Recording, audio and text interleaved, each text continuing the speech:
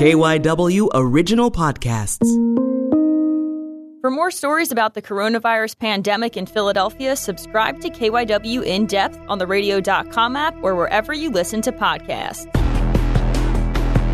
The coronavirus pandemic from KYW In Depth. I'm Charlotte Reese. We are living in a digital world now more so than ever before due to the coronavirus pandemic. Our work meetings are virtual, classrooms are virtual, our hangouts with family or friends, and even job interviews. And as a result, we're starting to hear phrases like Zoom fatigue, and people saying how video chatting seems to just zap all their energy, way more so than when we were just meeting in person. I wanted to find out more about Zoom fatigue, what it is, what causes it, and if there are any tips and tricks to keep video chatting without needing a nap every day. So I reached out to Dr. John Madaya. He's a psychology professor at Drexel University, and he was nice enough to video chat with me so I could ask about video chat fatigue. Just to start off, can you introduce yourself and tell me what you do? Yeah, my name is John Madaya. I'm assistant professor of psychology and neurology at Drexel University. I am the principal investigator of the Cognitive Neuroengineering and Wellbeing Laboratory and a co-investigator at the Penn School of Medicine, where I am in the Laboratory for Cognition and Neural Stimulation. So all of those words mean basically I'm a neuropsychologist by training, but I'm interested in things like how we administer self-control, how we focus our attention on things, how we control the language that we use. And we use a variety of techniques like neuroimaging and brain stimulation to understand how these things work when we're healthy, and then how to modify or improve them when we have a disease like a stroke or an acquired dementia. So I cross sort of a wide range of tools and models, but fundamentally I think about how do our brains work and how do they go wrong and how can I make that better? You know, since the coronavirus pandemic, many people are working from home and teaching or learning from home. Mm-hmm. One common denominator, Zoom, GoToMeeting, like we're talking on now, and video calling. Can you just explain the difference between meeting in person versus these video calls and how our brain responds to the differences? I think there are quite a few, just a few to maybe call our attention to. Our people are three-dimensional, but we're looking in two dimensions all the time. So we kind of superficially think we're doing the same thing maybe when we look at a video, but what we're really doing is just kind of tracking one way of seeing that person. We tend to kind of have to focus on that face in one location in time, whereas you can see right now I'm moving a little bit around if you could see the video, and you're not always necessarily just locked on to that visualization. Your eyes are moving around, you're looking at people's hands and their bodies. So it puts this very different demand just on visual attention, where people are staring and then they're not necessarily able to disengage as fluidly as they might otherwise. So that's one kind of difference. Often, and I have one of these right now, right, you can see yourself. So what's usually not happening is this kind of an automatic feedback where you're very self-aware. So you know that when you're talking to somebody else, they're paying attention to you, presumably, at least part of the time, but now you're also noticing yourself paying attention to them or not. And so we're all very aware that this is kind of like a visual social experience with one another, and that's in front of us the entire time. So again, just the demands of the situation are very different and in some ways much more significant than they are when we're just having a natural conversation in person. That makes sense. And, one of the new phrases that we didn't know last year is Zoom fatigue. Can you explain what Zoom fatigue is and what the odds are that you, I, or, people out there have it right now? Yeah, sure. So there are a few ways of thinking about that, and not all of these are mine or new, so I don't want to give credit elsewhere. But from my world, when I think about what feels hard to us and what tires us out, there's this general idea that it's basically just a measure of how hard is this and how rewarded do I feel by it. So, for instance, if you're doing something really challenging, but I give you more rewards an hour later, right, you're going to be more inclined to stick with it you're probably going to feel less tired. You're going to feel more excited, right? And then you might engage in the long run. So this is presumably why, a high performance athlete sticks with what they're doing. They get sort of a rush out of it from their body feedback. They like to do things like winning, and winning later is worth a little bit of effort now. And so when we're doing that naturally in conversation, we find it rewarding to move, to be close to one another. That just automatically activates these reward systems in the same way that if you get like a friendly touch or a hug, that's motivating to most people. So we've automatically removed that. The proximity isn't there. So the rewards are automatically probably a little bit lower. And because of what I was mentioning earlier, we just have to kind of stay focused in a way because we're kind of on stage all the time in some sense. Now the demands are higher. So we've automatically kind of screwed up that feedback system between how hard it is, effort and reward. Another thing then is because of that, we're all changing a little bit our behavior around it. So, for instance, you might go wind up the day on a happy hour or a board game or something relaxing with some friends or family members. Now, as even when I talk to my wife, right, you get to the end of the day, people want to replace that with a virtual happy hour, but now we're doing some version of that same task again. So you're kind of feeling almost like this punishment and reluctance in advance. It's like, oh, I dread doing this on Zoom. And even if you're not aware of it, it's probably because that's just more demanding and it's not varied enough to be rewarding and you're not close to the person that you're looking at. So the fatigue part is you might not notice it in the moment. You might make it through the meeting okay, but this is one way of thinking about over time why we now kind of feel fatigued after many days of doing this all the time. We screwed up some of the social reward component and then we've made it more of an effortful component to the whole thing. The last idea that kind of really relates to this is something that this is making us aware of kind of in the back of our minds are our mortality, right? It's exhausting to think about prospects like death and the structures that we care about shifting in some way. The fact that either ourselves or loved ones might be losing jobs or have some threat of losing jobs. What does this mean for the world after this is over? When will this be over? I don't know. So when we're uncertain, it also heightens our anxiety. And so now we have kind of this terrible combination of things. We're trying harder to do what we need to do. We're more self-conscious and aware. Our social feedback and reward is out of whack. And we don't have any sense of when will this end and how will the world be. So now the stress response is really high. So you add all this together, and this is kind of a perfect storm for our bodies to just like start to feel a little run down and fatigued all the time and sort of dread having to do more of it all the time. Yeah, I don't know if you've seen, there's coffee mugs now, memes on the internet that say, I survived another Zoom meeting that should have been an email. Right? Things like that. Right. So, yep. But do you think, there's anything to that now that, it's just a push of a button and, instantly we're meeting with people? Do you think we're overusing the virtual face-to-face communication? Sure. So it's funny because even before this was happening, you had the ease of the email in the first place, right? So we had a complaint for a long time about everybody's accessible all the time now, but now you can instantly have our faces looking at each other, and that's normative in a way. So in terms of overuse, it sort of depends maybe what we are using it for. So if it's to have a meeting because I lack social contact and this is my proxy for that, there's some role for that, but then it's this trade-off with if you're doing too much of that, that creates this feedback cycle and actually just kind of reinforces the fatigue and the broken effort reward cycle to that. So too much, I think in a sense that you can understand that almost in how people are responding now.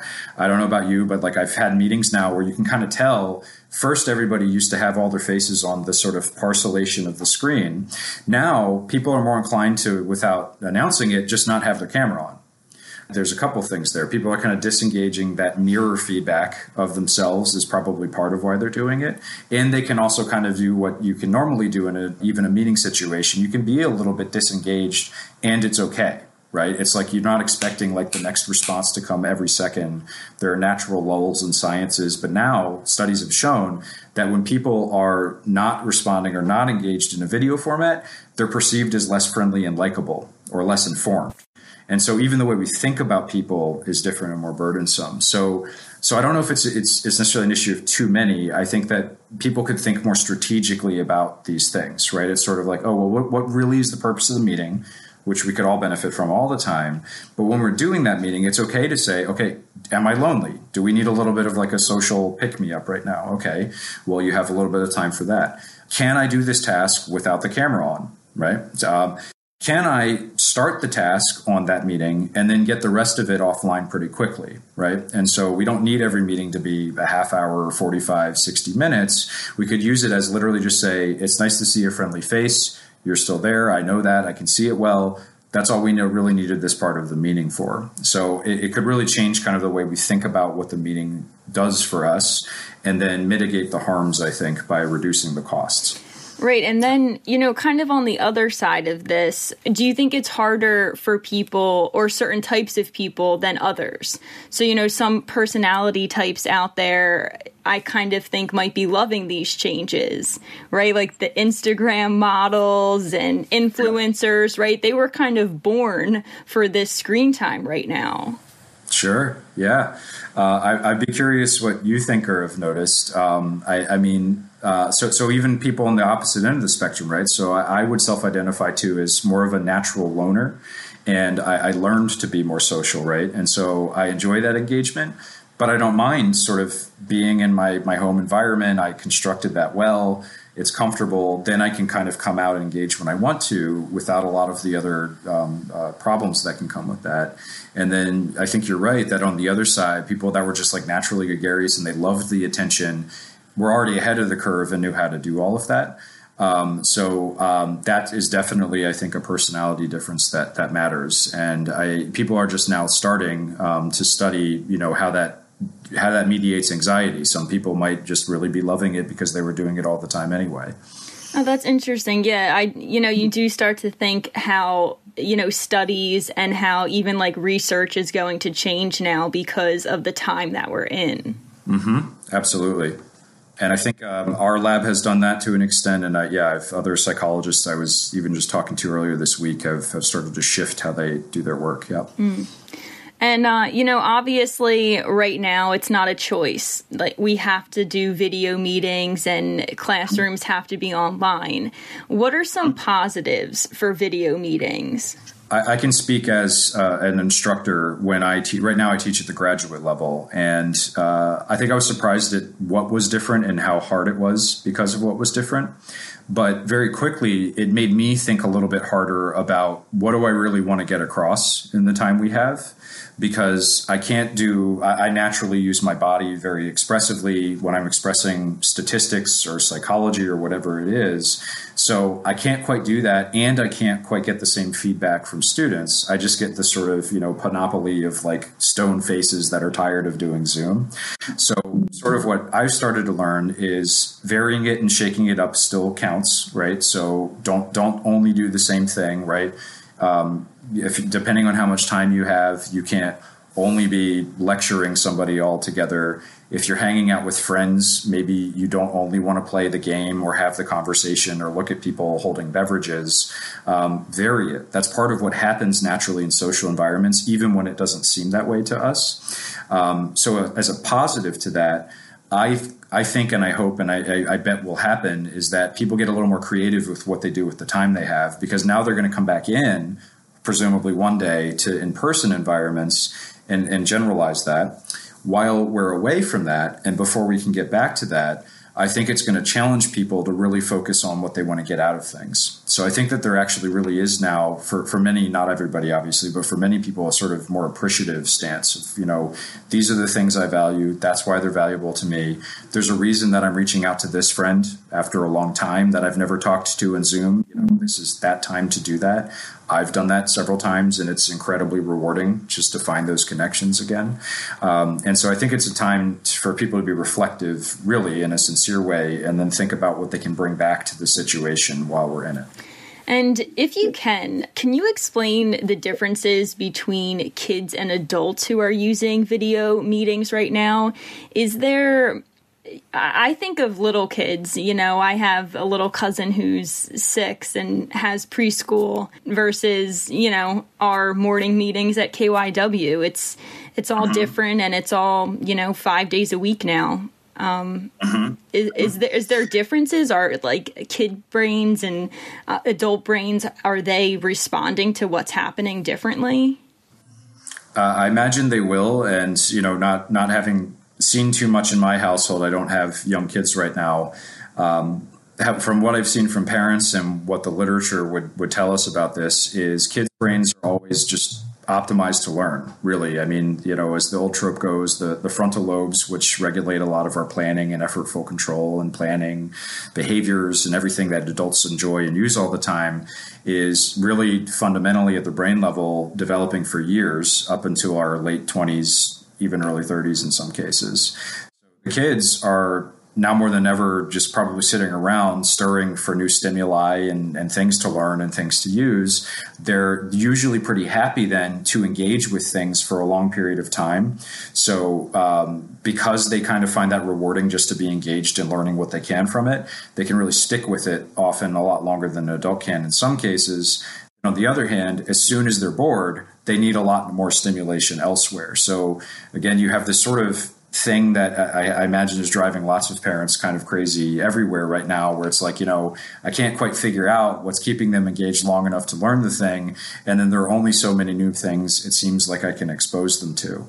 And of course, most of them are coming through screens for a lot of the schoolwork. So, looking around to the environment of the household creatively, thinking about how to teach them to do things you might not have until they were older. I've heard of parents taking all of these experiments on to try to figure out how to engage the kids the right way. And I guess, just to end, this may be something that many of us have to get used to, right? Zoom meetings moving forward for, as you said, who knows how long. Do you have any suggestions, pro tips of what people can do to reduce Zoom fatigue? Yeah, I can give you concrete things, some that won't surprise anyone. So starting there, get up and take walks, literally. So physiologically, remember, you're more stressed than you're used to, even if it seems like you're not doing that much. Your eyes are probably a little fatigued and strained. You're doing this visual attention, sustained attention game. And what we know from lots of neuroscience for a long time is simply disengaging and moving your body around does a lot for you. But you have to intentionally disengage, get up, and go do it. So that 5 or 10 minute walk really does make a difference. And it's okay to sprinkle those throughout the day. In fact, it's really important to do that. So just physically doing that. It's very easy to not exercise and do those health behaviors. Or if you're not used to exercising, start it anew. This is a really good time to form new habits, right? So you have probably a little extra time on either end of the day, not commuting or whatever it is we're doing. Establish a couple of those habits. Start the day with simple things like a glass of water. Do again, if it's just a simple walk, that helps. If you can get an exercise regimen going or sustained, that's excellent too. I think when again, it's a social thing. So figure out, is this because I'm lonely I'm having this meeting? Is this because we really need to have this meeting to get it done? Is it because, I didn't know another way to reach out to this person? So really think about the medium you're using to get a task done. And if you are lonely, I think, as a psychologist, it's hard for us to admit that to ourselves sometimes or to one another. It's like, yeah, this is a lonely time. We're all physically isolated.